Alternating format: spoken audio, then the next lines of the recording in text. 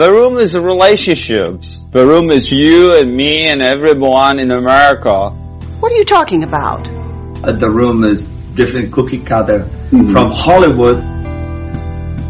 Yeah, man, you never know. People are very strange these days. What's going on? Welcome to The Room Minute, The podcast where we get obsessed with the cinematic classic The Room. 1 minute at a time. You have no idea what kind of trouble you're in here, do you? Why are you so hysterical? We always wanted people actually talk about it. I did not hit her. It's not true. It's bullshit. I did not hit her. I did not. Oh, hi, Mark. Oh, hi, Allison. Hi, Rob. Oh, hi, listeners. We're here to talk about minute 21 of The Room, in which Mark puts the sex behind him and Johnny visits a flower shop. So. Oh, hi, Walt. Hey, how you doing? Good. So, one thing that I don't get, I know that it has to be hard to write a conversation in this way, but his line here is horrible. You know, she says, "Didn't you enjoy it?" That's not the point. I love you, Mark. you know, whatever, and he says, "You're very attractive." You're very attractive. All right, you're beautiful. All right. And I'm sure that's just what every woman wants to hear after they've just cheated on their boyfriend is, you know, a flippant, "Hey, look, you're very attractive." Well, she just said I love you, Mark, yeah. Yeah, oh, that's right, Oh, yeah. I love you. Oh, you're very attractive. And we just may or may not have had sex on the staircase, and you may or may not have just ruined your back for the rest of your life.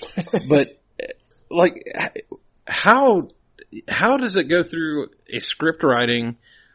I'm sure they did some sort of read-through, wouldn't you think? No. Yeah. Why would you think that? Yeah, and okay, I stand corrected. That probably is the problem, is that they must be reading these lines cold. That's what I thought until I read the script and tried to just read it. It's possible that they were not only reading it cold, but also the problem with the script, with the writing. Well, and Tommy would deliberately he would get mad if people changed lines. And then you had Sandra Chiclair sitting around actively trying to change dialogue to make it better. And then Tommy would get mad. And so a lot of it is the weird way that Tommy wrote it. Well, and not even to make it better, to make it good, because this is terrible. Yeah, he doesn't write line. He doesn't have people say things that humans say. His alien leaders didn't teach him that before they sent him here. Didn't your alien leaders teach you that before they sent you here? Yeah. Tommy is a gift from the aliens to planet Earth. Well, here's the weird part, though. The dialogue he writes isn't even like what he says. It's not even in his own style, in his own weird style. True. Well, and that was what I was kind of wondering is he this awkward with women in real life? Because that's a very awkward line. Tommy? Yeah. Wait. Assuming he wrote this dialogue. He's that awkward. Have you guys seen him live? I've met him, yeah. He's awkward. He's a little weird. Oh yeah, he's super awkward. I watched him on a couple of YouTube videos, and he is very awkward. He's very creepy. Here's the thing. When you're rich, you don't have to be suave. Get women. It's sad but true. But he wasn't always rich. Wasn't he always rich? Well, no. He had to make his money. I thought he just came from it. I don't think so. Although, since Roomful of Spoons isn't out and we haven't actually seen Tommy's family, I don't know. Because the documentary still isn't out there. I know his story is that he made it. Well, no, Sestero's story is that Tommy made his money. Tommy doesn't answer the question. Anyway, so yeah, awkward dialogue. Yeah. So awkward dialogue, including Lisa saying, "I know, he's your best friend." I know. Which, 2 notes on that. He's your best friend. In the script, she says it sarcastically, which is interesting. It's also the 3rd of 7 times we are told that he and Johnny are best friends. But it specifically says that she says it sarcastically in the script, which she does not in the movie. No, she doesn't here. She almost says it like she feels bad. I was going to say, it's kind of almost sympathetic. Yeah, like, I know, he's your best friend. Like, no. Like, I know, I'm screwing up 3 lives here. Mm-hmm. Yes, as her mother has already pointed out, she would be nothing without Tommy. So, yeah, her life will fall apart if this all falls apart. And then Mark says, "Hey, this will be our secret." Hey, this will be our secret. And we get away from the sex scene. And the way he says it is weird because listening to it, it's almost like, "Hey, here's an idea. Let's keep this a secret." Yeah, he just thought of it. You know, it's like, what if we don't tell Johnny? I just banged my best friend's girlfriend and let's just keep it a secret. Until that moment, he thought they would just have to tell Johnny about it. And he's like, wait. This is a secret. The whole time they're having sex, he's going, man, this is going to be an awkward conversation later today. How am I going to approach this? One interesting thing on the editing is that we see Tommy right before the scene. We see him on the cable car, right? Mm-hmm. Going in the opposite direction he was going at the beginning of the movie. And I was always like, is he on his way home? Like, is the editing suggesting Tommy's about to walk in on them? And so, like, maybe Mark's afraid. Tommy's gonna walk in. How do I explain this? We have our clothes almost off. We're almost having sex. It's just gonna be weird.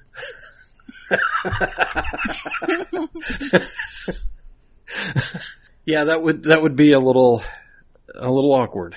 We dented your handrail on your stairs. I don't know why they have a dented railing. Like, someone in production should have said, oh, I can fix that. Or let's drape something over it. Yeah. Oh, they tried to drape some people over it. Yeah. It didn't go well. They had that shirt over it earlier. Yeah, for a moment. One of the times that it was off. So were you prepared to get away from the sex scene? Yes. Can't we stay with the sex scene for another 20 minutes? No, we'll get another one before 20 minutes are up. Oh my god. We get an establishing shot of, I believe this is 2nd Street in San Francisco. And it's not too bad of a shot. No, the establishing shots are actually quite nice, and they did them quickly. Like, it was one camera guy, Tommy and Greg, and I think it was like 3, maybe 4 people. They just set up a camera, shot something, and... Do you think they got permits? Oh, they did not. Oh, you know that. Okay. Yeah, Greg says that. He says Tommy suggested that it was different in San Francisco and they didn't need them, but then they almost got in trouble while doing one of them. But like, all these shots are fairly quickly done. They set up a camera, shoot something, and move on. And they're still pretty good. I thought that was just stock footage. No, they shot them themselves. Oh no, stock footage will come later when we're talking about Double Down. Yeah. Oh yeah. And so then we get a location, anniversary flowers and gifts for all occasions. 3463 16th Street. It does not exist anymore. I believe it is a cafe in this location now. Tommy offered the 2 women who run the shop $20 for a dozen roses and permission to film. And they also got to be in the movie. There were no extras. So the woman browsing gift cards is one of the makeup artists. I don't know which one. It's either Persia Mateen or Amy Von Beck. I can't find pictures of both of them, so I don't know which one this is. And, I have a note here on Todd Barron, who was director of photography number 3, after the other 2 had already been fired or quit. Jeez. According to Greg Sestero, he was the most laid-back man on the crew. When they were filming the scene, Tommy told him, make sure you get this thing, details, Mr. Cameraman. I want to have these flowers also in shot, and make sure you get girl looking at cards, very important. Also, when I enter, give me a good tight close-up, the more lights the better. Todd looked through the eyepiece, and Tommy said, you are missing roses. We must have better close-up when I put sunglasses on my forehead. Todd stopped what he was doing and told Tommy, just get in the damn shot. This was the last location they filmed on the last day of production. After 4 months of filming. This took 4 months. And finally Todd had enough. That is a screw you asshole, let's get this done. Uh-huh. You know, in my hometown they made a movie where it's kind of a vanity production. A guy came in, he had a kind of pre-made script with some pre-made jokes, and he'd plop the local town people in and put this thing together and edit it. They had a local guy do the music. I can't imagine if that movie became a huge cult hit like this, what people would say about the actors in it and the music and the editing and Tommy, I'm sure, was thinking this thing's going to be a huge hit. Yeah. But no one around him could have been thinking that. No. I don't think anyone in this movie was prepared for what happened. Well, including Tommy. Tommy. He was, making this drama that was going to be the best drama of all time. Yeah, he wasn't prepared for it to become a, quote, black comedy, like it says on the back of the DVD box. Yeah, he was trying to write Tennessee Williams. Right. And thought it would be as classic. Well, I think that he failed horribly. I think. And the script is actually better than what his movie ended up being, but even the script doesn't sound great. Did a novelization ever get made? Oh my gosh. I wish. We could ask Jason from the Rocky Minute to read it for us. Hey. He loves novelizations. Oh, me too. So do I. Have you listened to my other shows, Walt? Yes, I have. Jason has a special place in his dark heart for these. So, who did the costuming for him? I think you're making a joke, right? Yes. Yeah.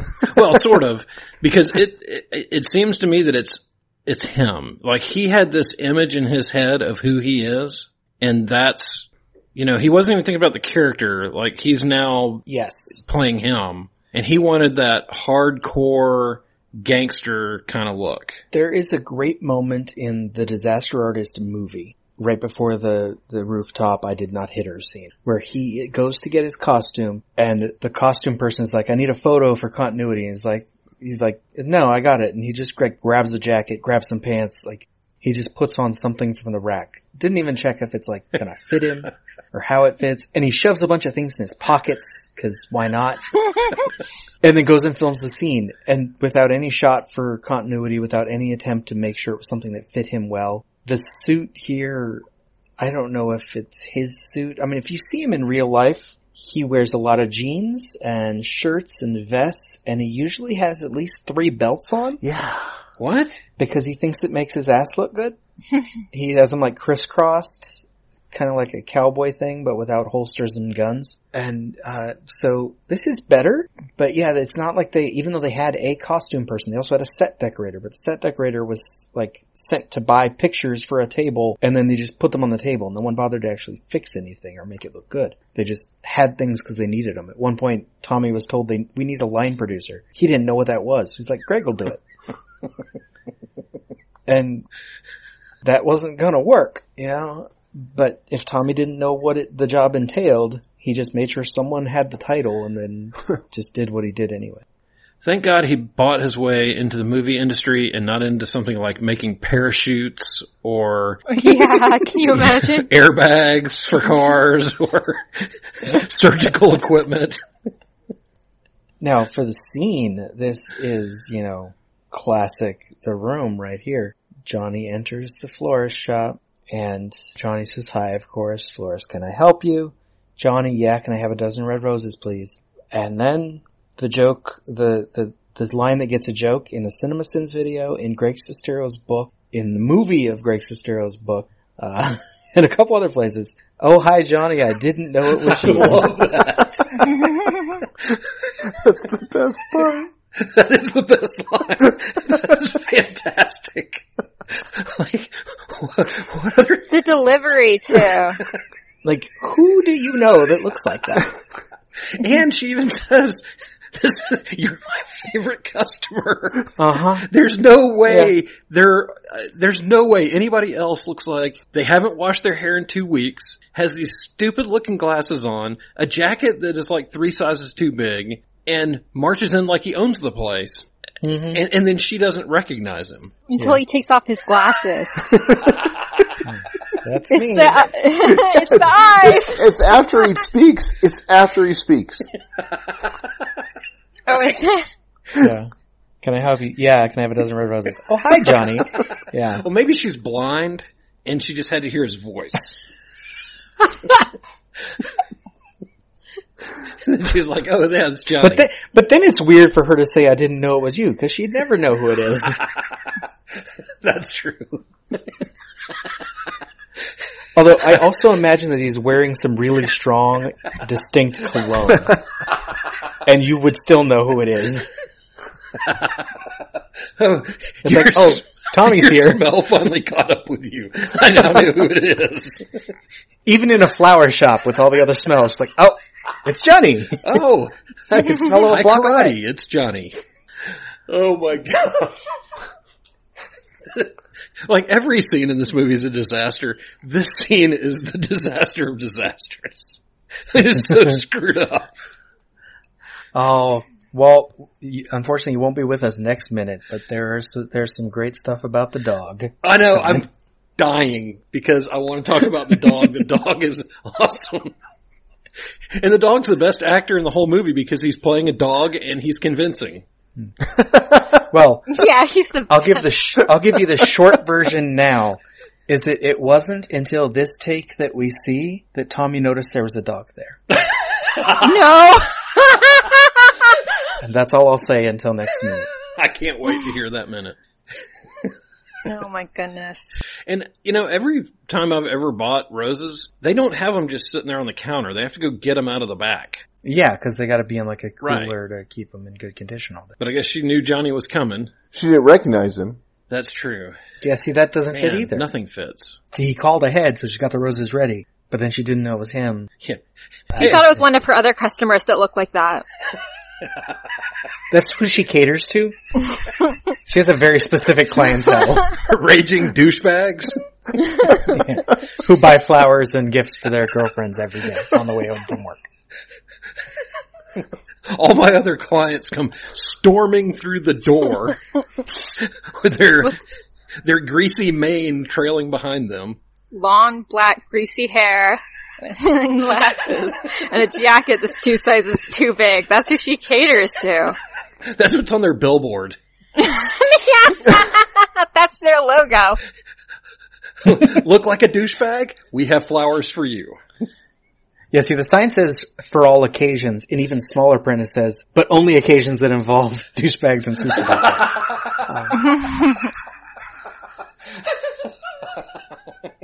And they're probably cheating girlfriends. Is your girlfriend having sex with someone else? Come buy roses from us. That's one of the occasions on the ad. The newspaper ad. Do you think your girlfriend's cheating? Come get some Alex. For douchebags and 2-timers.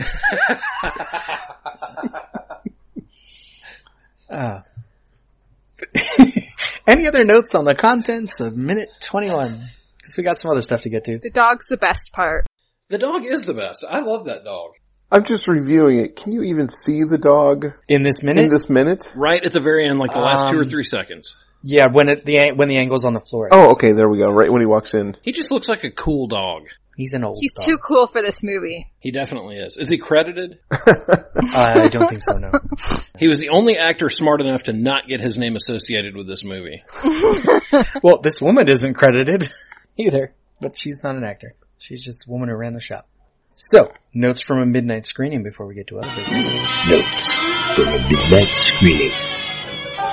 When Mark says, "You're very attractive, all right, you're beautiful," at least one person in the audience will say, "Lies."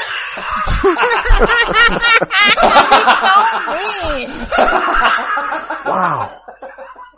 That is genius. That is great. My next note is actually a good one for me because I'm going to say allegedly I recorded the audio of a midnight screening that I went to keep track of these notes without writing everything down. Mm-hmm. And in my recording, I'm the one who says this next note.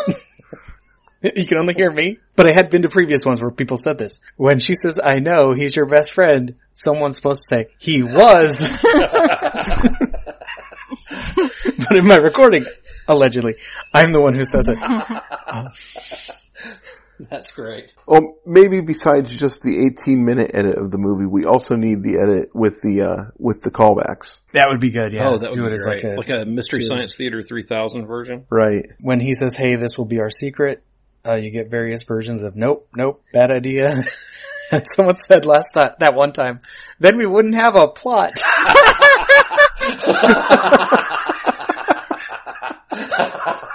So I thought that was great. And they kiss again, so we get more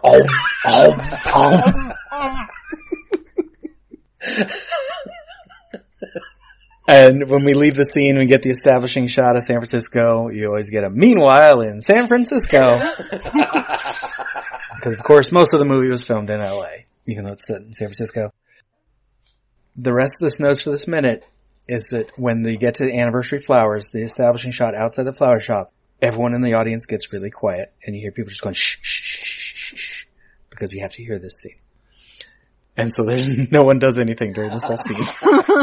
Because this scene is perfect. It has to be enjoyed as it is. And they are right. You'll get a couple laughs when she says, "I didn't know it was you," but otherwise people stay quiet. Oh my gosh. That is fantastic. And now it is Friday, so I don't know who wants to go first. It's time to talk about bad movies worth watching. I know it. It all sounds like some bad movie. Bad movie of the week.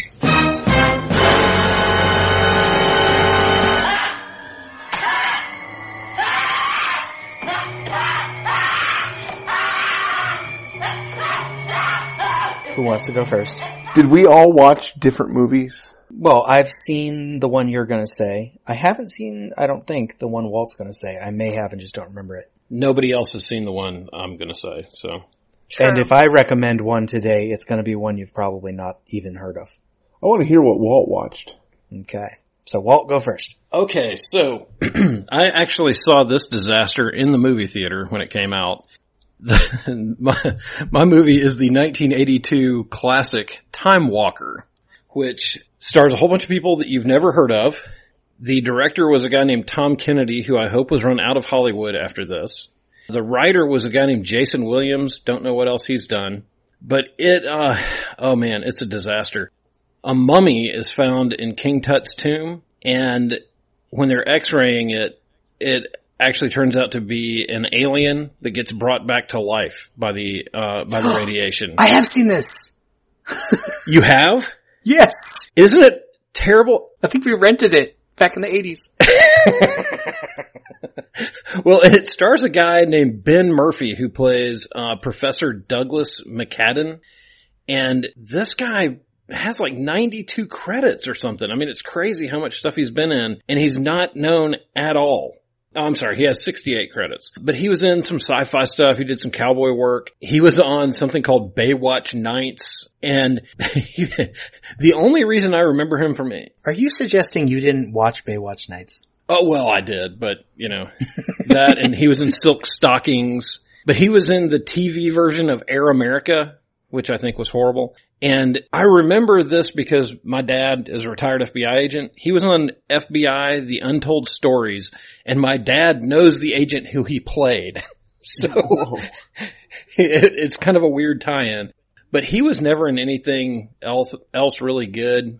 You know, he did some bit parts of stuff.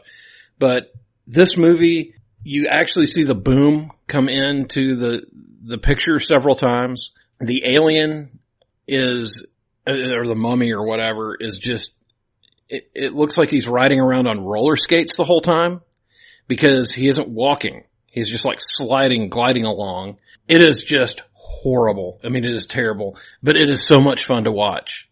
And it would have been great on Mystery Science Theater. Nice. So I was just running the trailer for it, and yeah, I've seen this movie.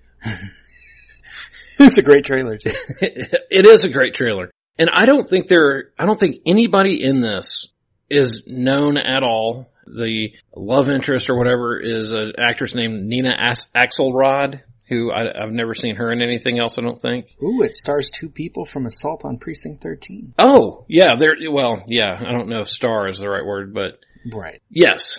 Yeah. That's a great movie. That's a great bad movie. So, but Nina Axelrod ended up being the casting director in a bunch of different stuff.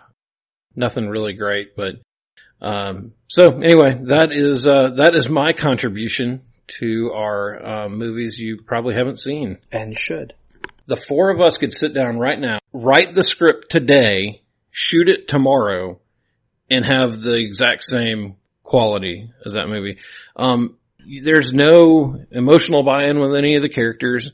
It is a very formulaic movie. It's on a college campus, so you have frat parties, you have kids making out, you have drunks, and it contains sets that are cheap. Oh yeah, definitely.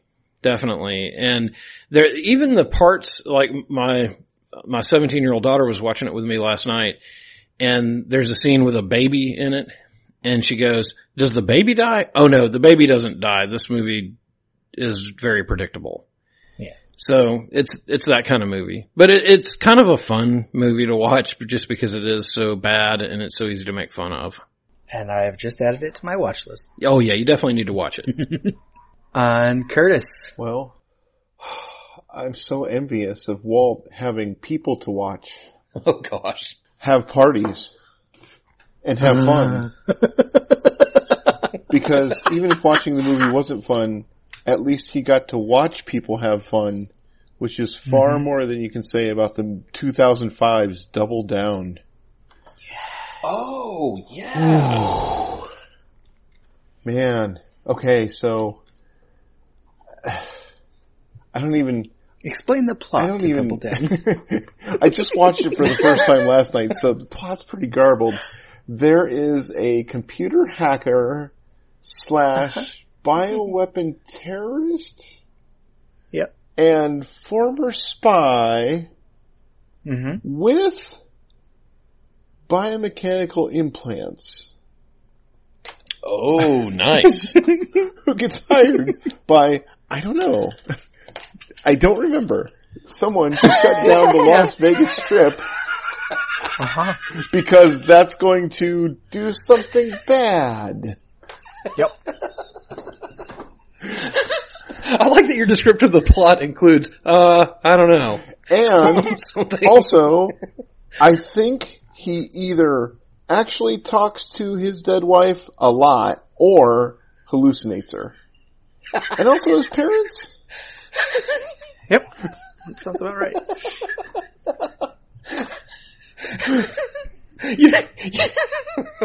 You know what I love about this already?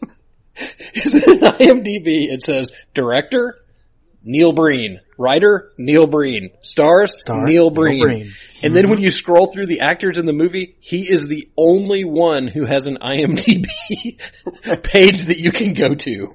Yeah, they're not actors. The hands down most memorable moment in this movie is when he confesses his love to his new girlfriend and asks her to marry him, and then she is immediately shot. But that's not even the weird part. The weird part is how he reacts to her being shot.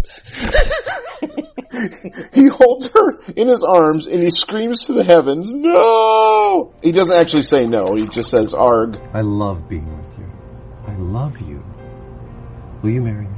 Oh, jeez.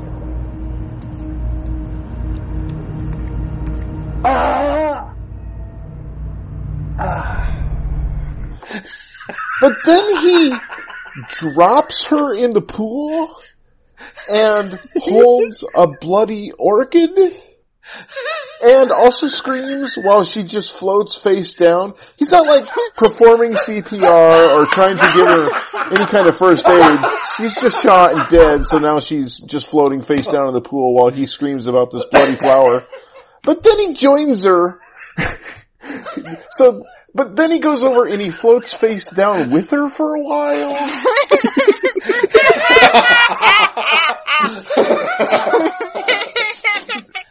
Oh my gosh.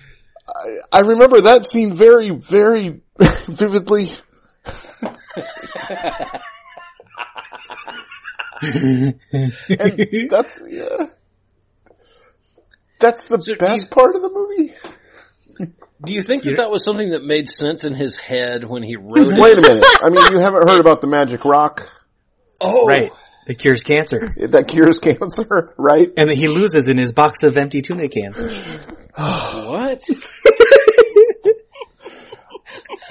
Okay, now this movie is just confusing. This movie, I can't decide whether I hate this movie or it's secretly the most brilliant movie ever made.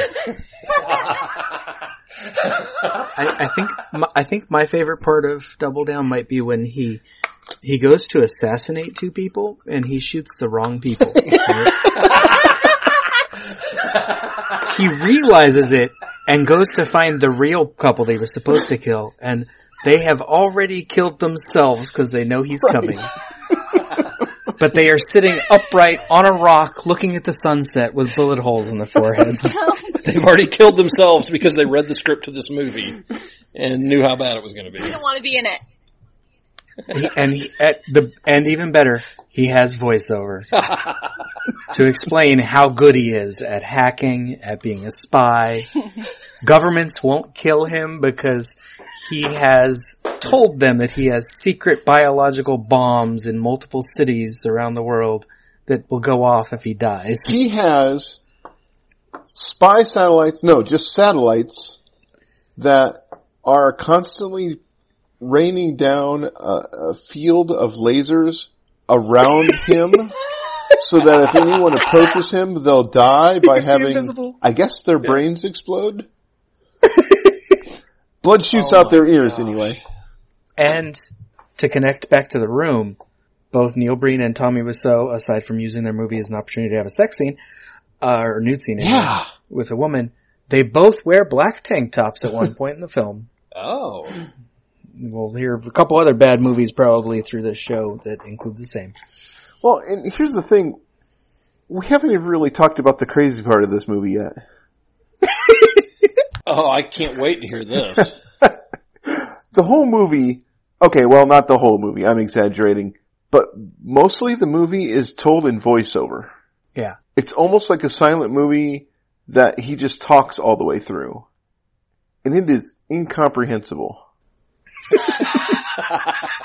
What do you mean? He explains everything. A lot. Well, I mean, yeah. Oh, Lord, please let this be on Amazon Prime.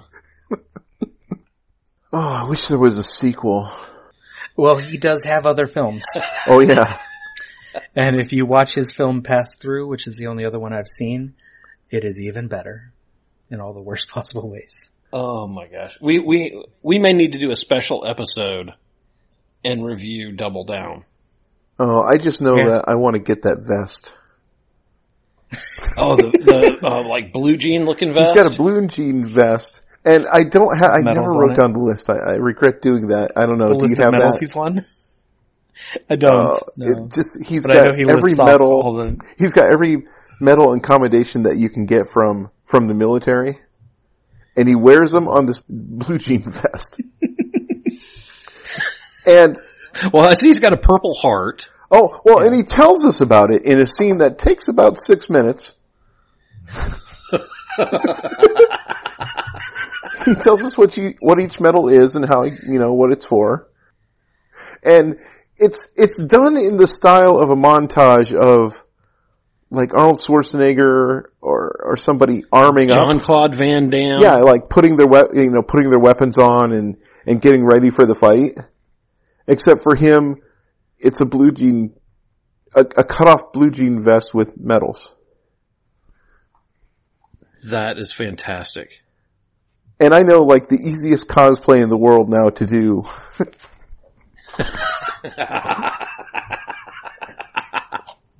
I even have one of those medals. He called it some other thing that it's not. Now, I would like to describe the back of the DVD case. A few photos of him in the movie.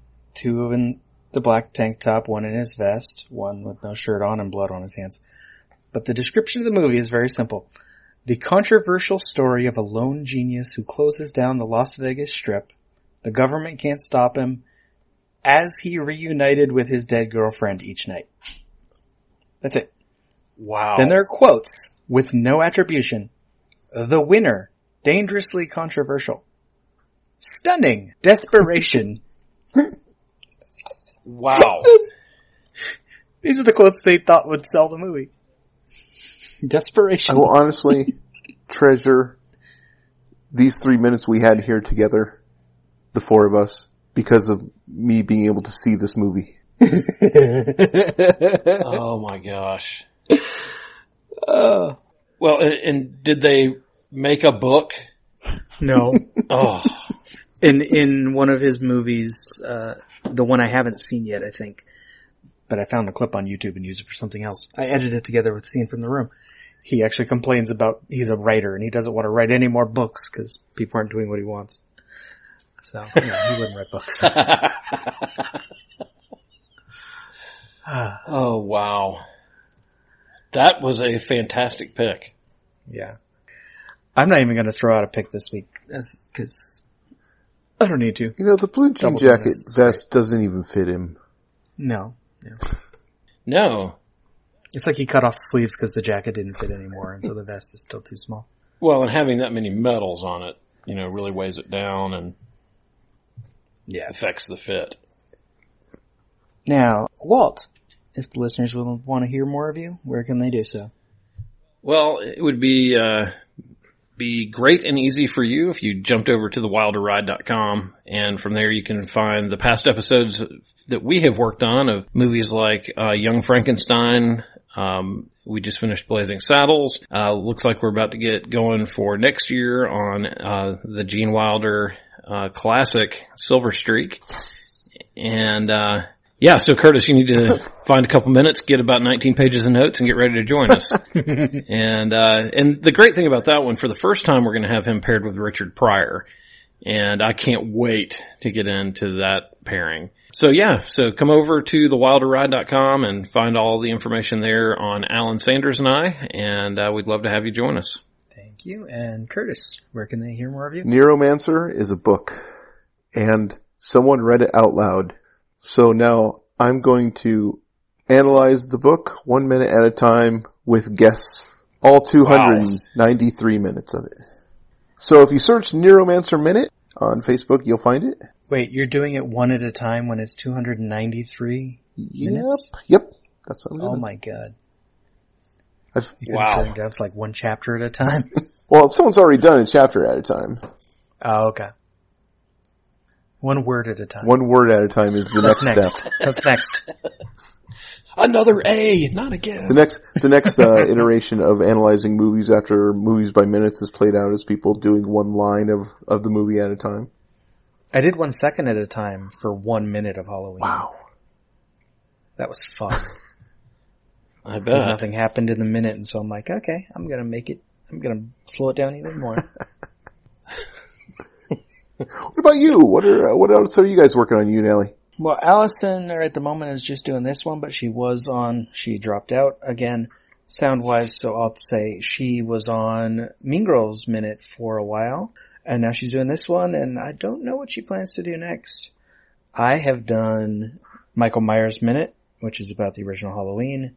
Dave Made a Minute, which Walt was on. Curtis, were you on that? Yes, it was. Jason and I were trying to guess it. Yeah, Jason. Where we looked at Dave Made a Maze, except the people being on the episodes didn't know what movie they were watching. They just got random minutes from me. And then I also have Annihilation Minute, looking at the movie Annihilation, and that one's very dense and very slow. It's just one episode a week. And then there's Mandy Sucks Minute, which is about the movie Mandy and how much it sucks. And then this one. So it's not wrong when people make fun of the project, in this case, The Room. The Room Minute is a production of Lemming Drops Studio. You can find more content at lemmingdrops.com. Follow The Room Minute on all the obvious social media. If you've got any stupid comments after the show, You can leave them in your pocket on Facebook. If you like what you hear, throw us a rating and a review on your podcatcher of choice. Thank you for listening, and remember, if a lot of people loved each other, the world would be a better place to live. Hi. Can I help you? Yeah, can I have a dozen red roses, please? Oh, hi, Johnny. I didn't know it was you. Here you go. That's me.